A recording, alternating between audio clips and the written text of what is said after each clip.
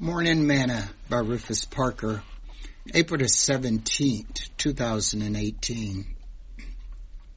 And unto the angel of the church of the Laodiceans write, These things saith the Amen, the faithful and true witness, the beginning of the creation of God. I know thy works, that thou art neither cold nor hot.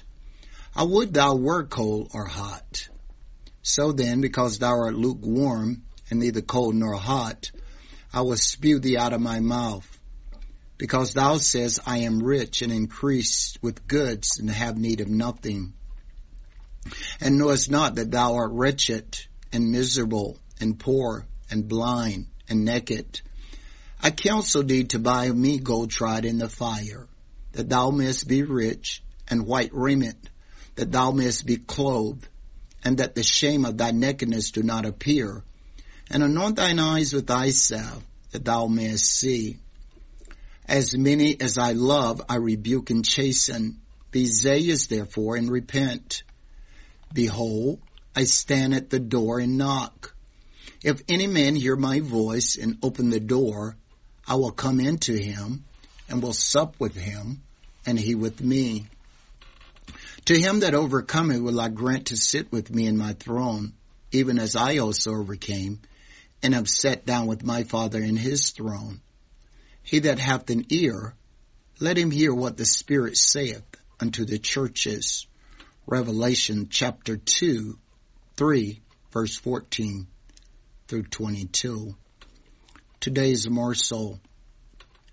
The city of the Laodiceans was located on the ancient highway leading up from Ephesus going on to Syria. The city was founded about 250 BC by Antiochus II, who named it after his wife Leotis, and populated it with Syrians and Jews whom he had transplanted from the Babylonian. It was situated on an almost square plateau 100 feet above the valley and was surrounded by extensive fertile fields and good grazing ground. It soon became famous for its beauty and its wealth, derived largely from sheep, whose glossy black wool was woven into garments and carpets. The city was also a center for banking and other financial operations conducted, for the most part, by a prominent and wealthy Jewish circle. We can see why that church would have easily been drawn into the attitude of trusting in their wealth and stated that they had need of nothing. Paul told the church at Colossae, Salute the brethren which are in Laodicea, and Nymphas, and the church which is in his house. And when this epistle is read among you, cause that it may be read also in the church of the Laodiceans, and that ye likewise read the epistle from Laodicea, Colossians chapter 4, verses 15 through 16. You see, Colossae was only about 6 miles from Laodicea, and it would be easy for this church to share his concerns with them. We must never get to a point that we think that we do not have need of anything because of our wealth and status in life.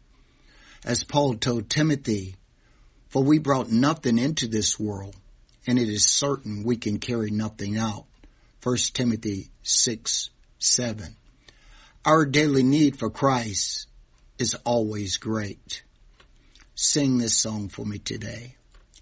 For above all else, I must be saved. For above all else, I must be saved.